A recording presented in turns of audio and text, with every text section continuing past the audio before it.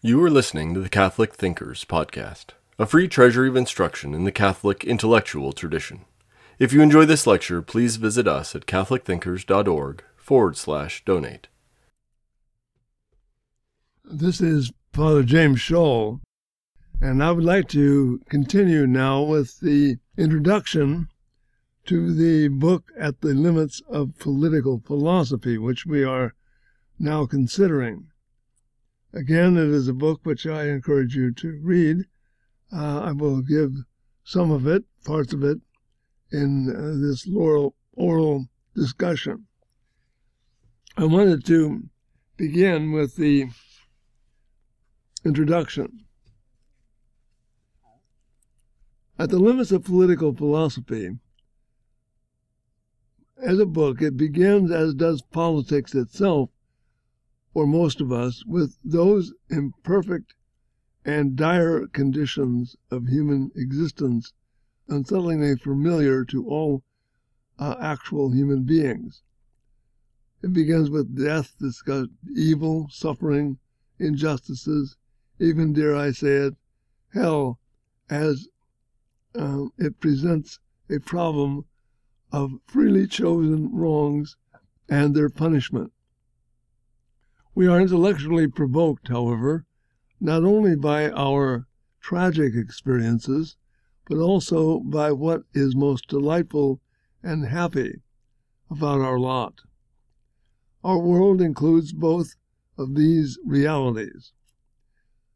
Such common experience of our kind, sometimes glorious and sometimes sad, oftentimes evil, cannot but stimulate us to deep intellectual curiosity.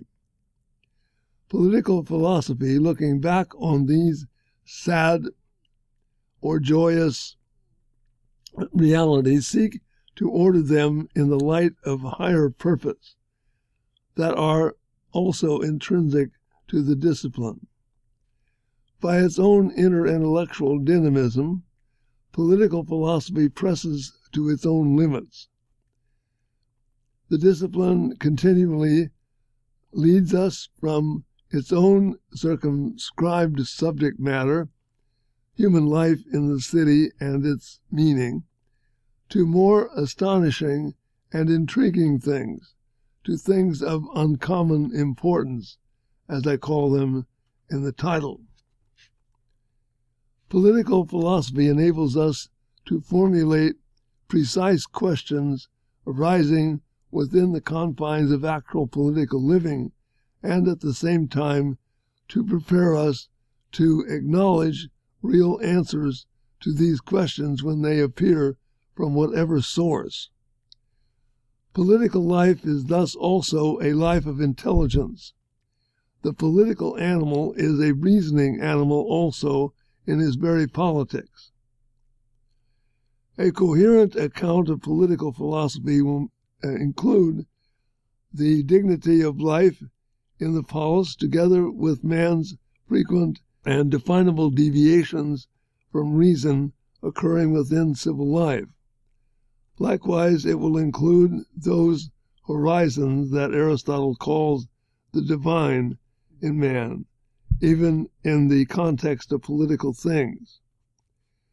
Political philosophy legitimately asks, as Plato did, about the meaning of the human good and of human evil, as well as about the meaning of any destiny that results from human choices, be they good or bad. The subtitle of this book reminds us that the intellectual explanations of why human things are disordered often leads to certain brilliant errors that have great historical standing. These brilliant errors, however, though their consideration is now an intrinsic part of the historical record of political philosophy, do not adequately explain the reasons for the human evils or the human goods that occur in actual human cities.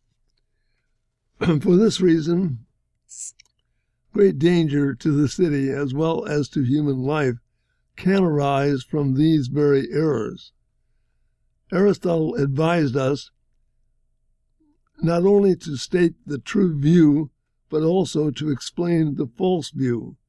For when we have an apparently reasonable explanation of why a false view appears to be true, that makes us more confident of the true view. Evil, however, though it is a great dilemma and must be carefully treated, is not the greatest perplexity of political philosophy. Paradoxically, virtue, friendship, joy, and happiness are greater mysteries, realities more difficult to explain or to cope with than evil. This is why these topics are also found in the great books of the discipline. It is why I think they deserve a fresh consideration here, because we seldom seek to explain them altogether in a coherent relationship. I shall argue that a non-contradictory unity exists among these aspects of political philosophy: the problem of evil or coercion, the problem of virtue, and the problem of contemplation of the highest things. The case for this unity is not often made within the discipline. Beginning with the fact of our fallenness, to use Scripture's term, or wickedness in Aristotle's term, we are led to the meaning of human life itself, whether it achieves a good and whether this good is completely comprehended or achieved by politics. Political life does exhibit a myriad of evils and of other virtues contrary to them. But neither the reality of evil nor the possibility of good within the city is completely explained within political philosophy. I do not think this incompleteness of political philosophy is a defect in the discipline, but it does indicate its very limit, the nature of its own understanding of what it is, of what it can do. The logic of thought about political things leads to political philosophy. It is, in its turn, by reflecting on these very political things, political philosophy is open to metaphysics and revelation, themselves grounded in events, in things themselves. This logic is what is presented in this book. Those who think about political things need sober reminders about their own souls. The Czech philosopher Nicholas Lobkowitz wrote, quote, "Almost everything that goes wrong has gone wrong in recent history of our culture, originated in the minds of people such as ourselves, people who are university graduates and intellectuals," the end of the quote. St. Paul himself was concerned with the destructive consequences of philosophers who choose not to acknowledge the truth. Political philosophy, as these remarks suggest, is not an indifferent enterprise. Upon its right understanding, nations and empires rise and fall, human beings live well or ill. The complexity of political philosophy includes its seriousness, that is, the risk that its brilliant errors, if not attended to, will prove destructive to human life in actual cities. The text of this book is presented in a personal way. That is, it is written by a person. It intends to confront objective issues. It is addressed to other minds in that respectful attentiveness that allows us, without apology, to direct our discourse to the highest things when the evidence warrants it. The reader will find here the various topics and subjects that must be treated when within the whole scope of political philosophy is broached, when we talk about its whole field. Political philosophy, in a way that other disciplines do not, lead us naturally and logically to these considerations of higher things. The interested student of political philosophy wants, at least once in his academic life, perhaps once again in his maturity and old age, to have such issues clearly presented to him. The spirit of this presentation is friendly. I am polemical only up to the extent of disagreement. That disagreement must be stated for the sake of truth or of good order.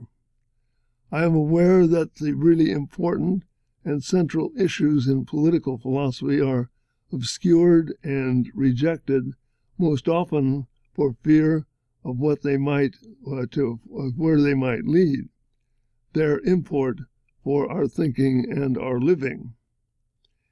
Everyone is invited to follow the text, my text, to recall Wilhelmsen, as presented. No one is asked to agree unless persuaded. I write these reflections on political philosophy with the realization that I too may be in error, with no doubt enough vanity to hope that, if so, it is at least a brilliant error. This account of political philosophy intends to present a doctrine which claims to be true, not merely another opinion.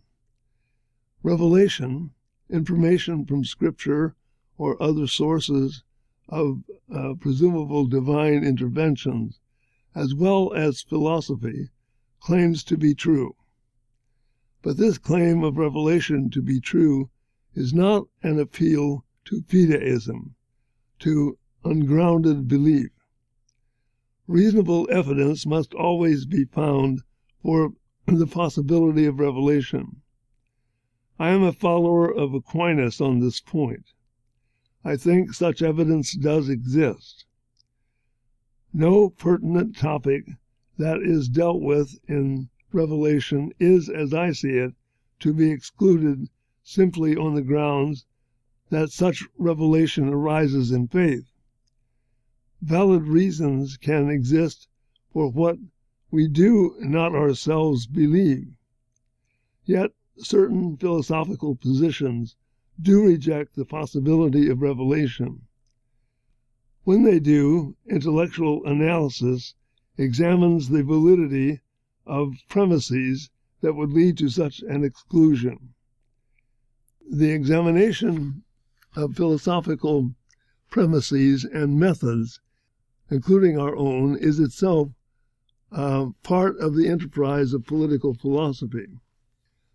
A philosopher can understand a good deal about the content of revelation. If revelation deals legitimately or interestingly or even plausibly with an issue that naturally arises in politics, we must contend with its implications.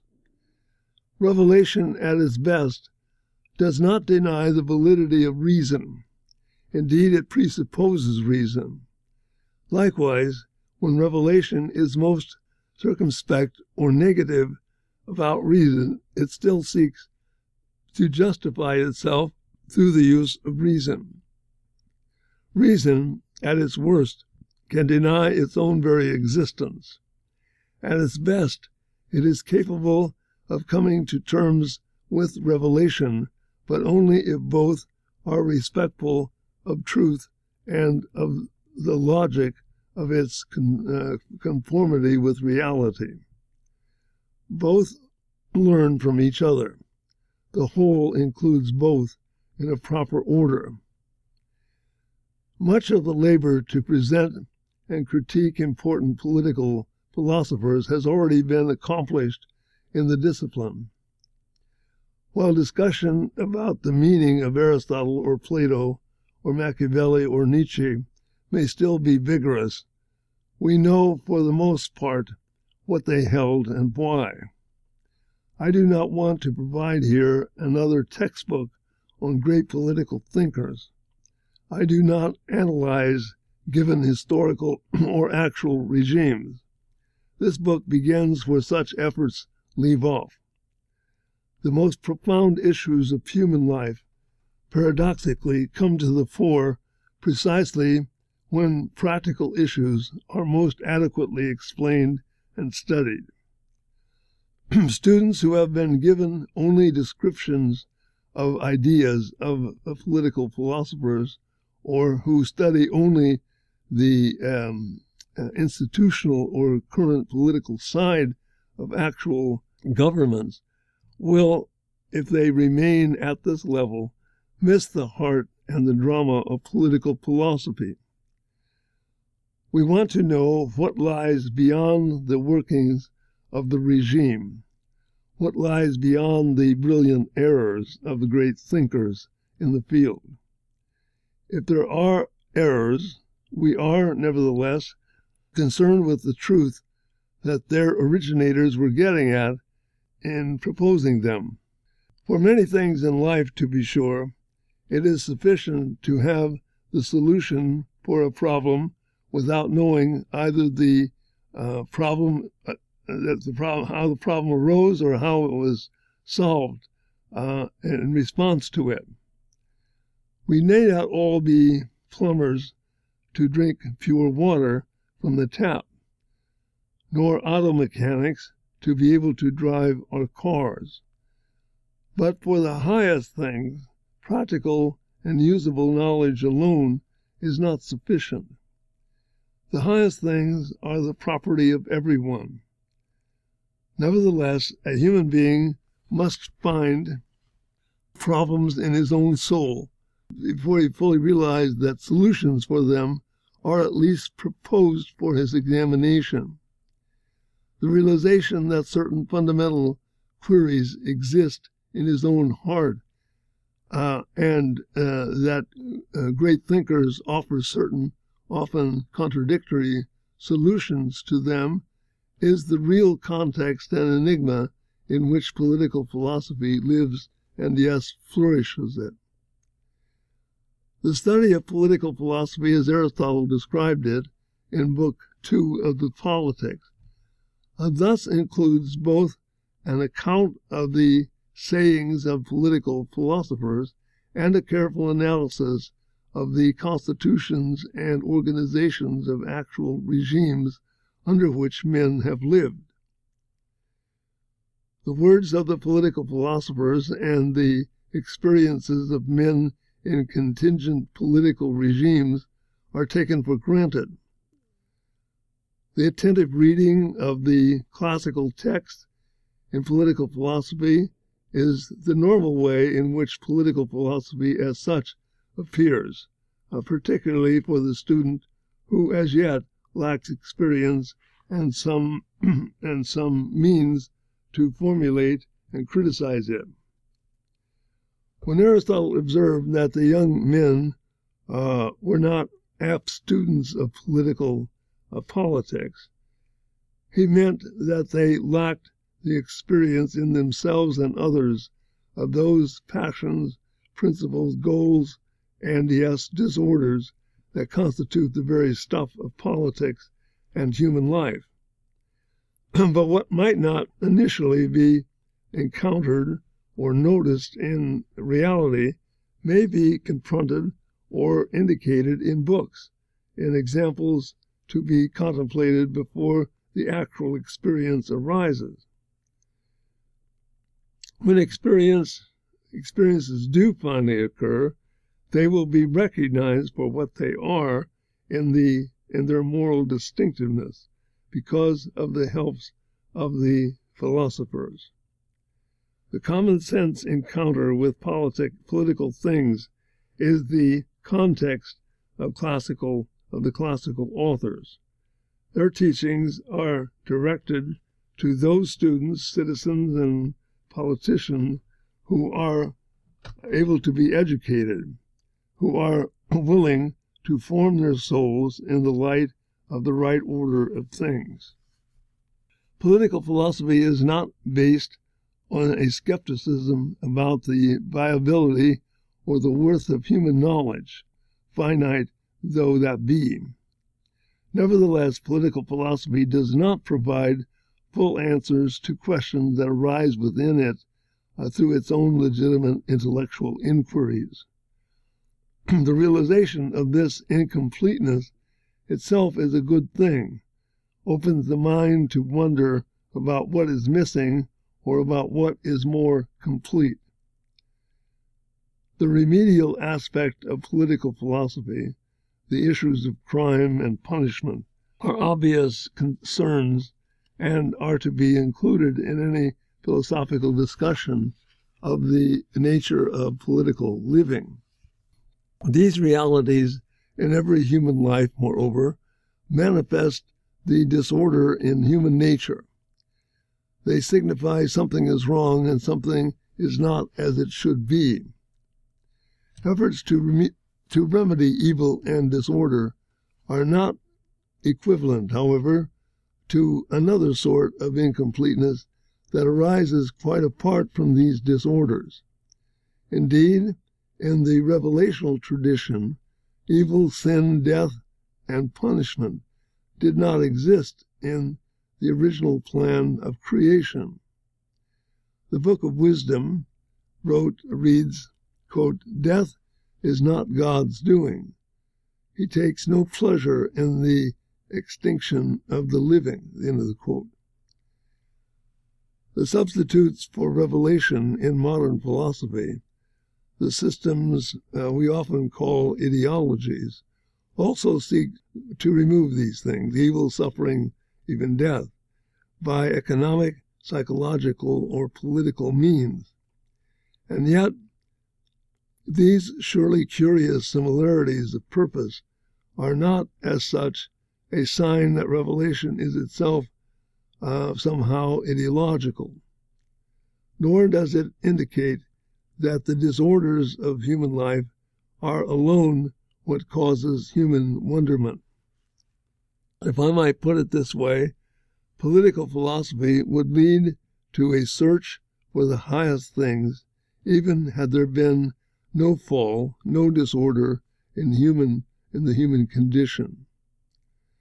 Revelation, I argue, revelation meaning a knowledge of ourselves, of God, and the world that comes from God directly. Revelation, I argue, leads to the completion and fulfillment of political philosophy, not in any necessary or artificial way, but as an intelligible response to valid questions posed in the discipline itself. Revelation is a gift. It does not arise from human sources.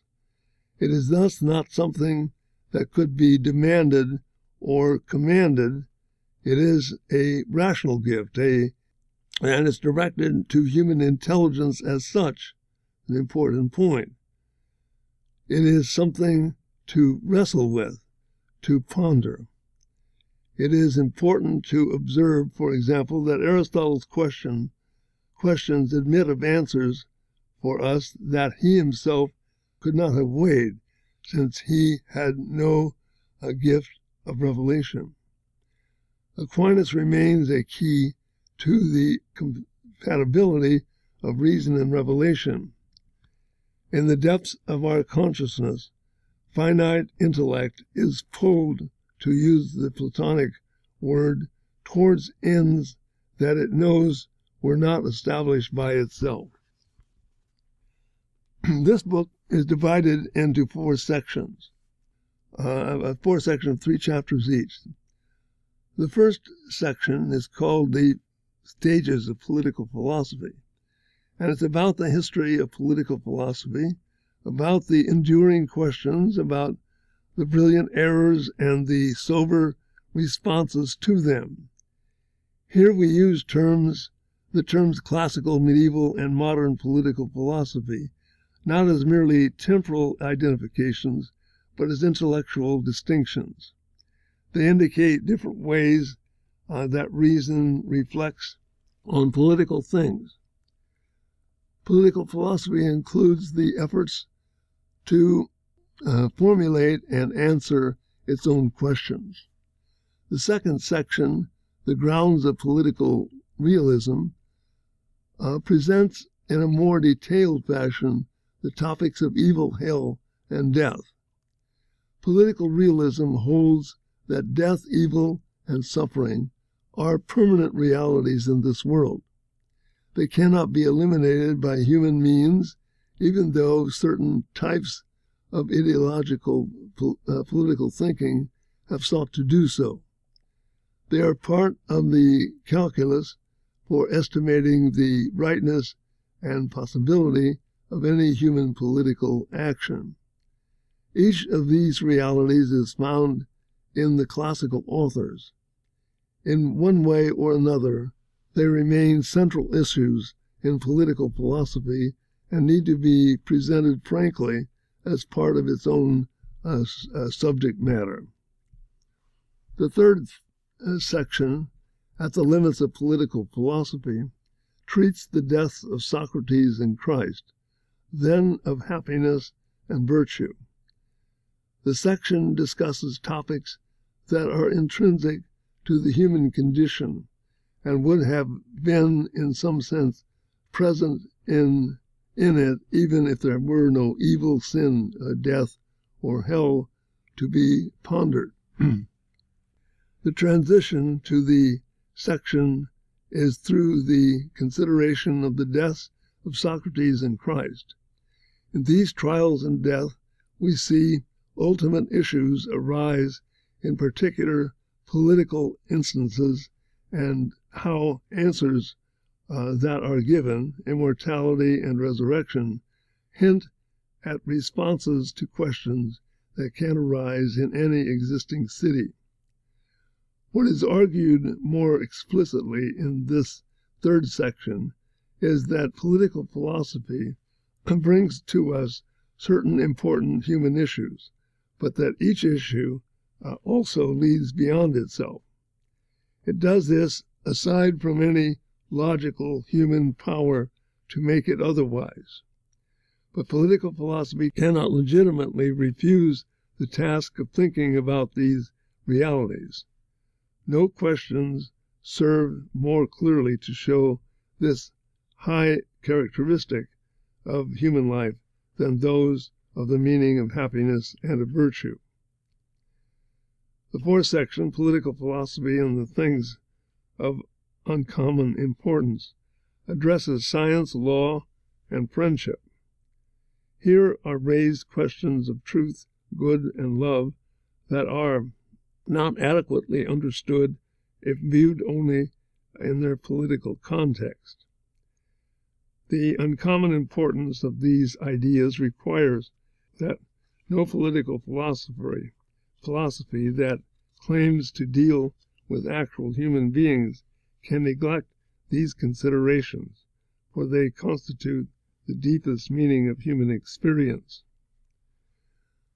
The perplexity of political philosophy, as seen in these realities that arise within the city, direct us beyond the limits of the discipline. To understand political philosophy as pointing beyond itself in its own natural way seems odd. We compartmentalize political things, and we do not see the implications of the whole to which the parts are leading us. The wholeness or completeness of political philosophy, however, is the result not of philosophical necessity, but of a converging persuasion about certain questions within the discipline and possible answers to them. Religion can at least consider revelation as a possible answer to its own perplexities that are not solved or on reason's own terms. Reason cannot exclude revelation as not pertinent if these convergences constantly reoccur. The responses of revelation to questions arising in the city may or may not be believed, but we cannot not maintain that certain responses of revelation are not at least possible answers to the questions properly posed in political philosophy. More than anything, the pointing out of such convergences is what constitutes the uniqueness and purpose of these particular reflections. Philosophy cannot by its own methods arrive at revelation, except that it can be curious about the existence of arguments from reason that also appear in revelation. We have not two entirely unrelated discussions, one of reason and one of revelation, but one discussion in which both reason and revelation are coherent elements. This interrelatedness does not mean that reason by its own powers can arise to faith, nor does it mean that faith will make us good philosophers without any effort in our brains on our part. But a coherent exposition of the whole in which both reason and revelation are actively present is possible. A plausible presentation of the practical and theoretical whole is what is most lacking in contemporary discourse in political philosophy. Their brilliant errors must be discussed as realities in political philosophy. The abiding questions are likewise essential. The answers to revelation and metaphysics to these questions cannot intellectually or morally be ignored, particularly when they are directed to the questions that political philosophy itself formulates. These answers are essential parts of the whole of political philosophy and appear properly at its very limits. A student of politics who studies only politics cannot be a good political philosopher. Furthermore, the lack of a sustained account of the higher reaches of political philosophy has, on the other hand, left politics open to ideology, and on the other, caused it to fail to understand its own proper dignity.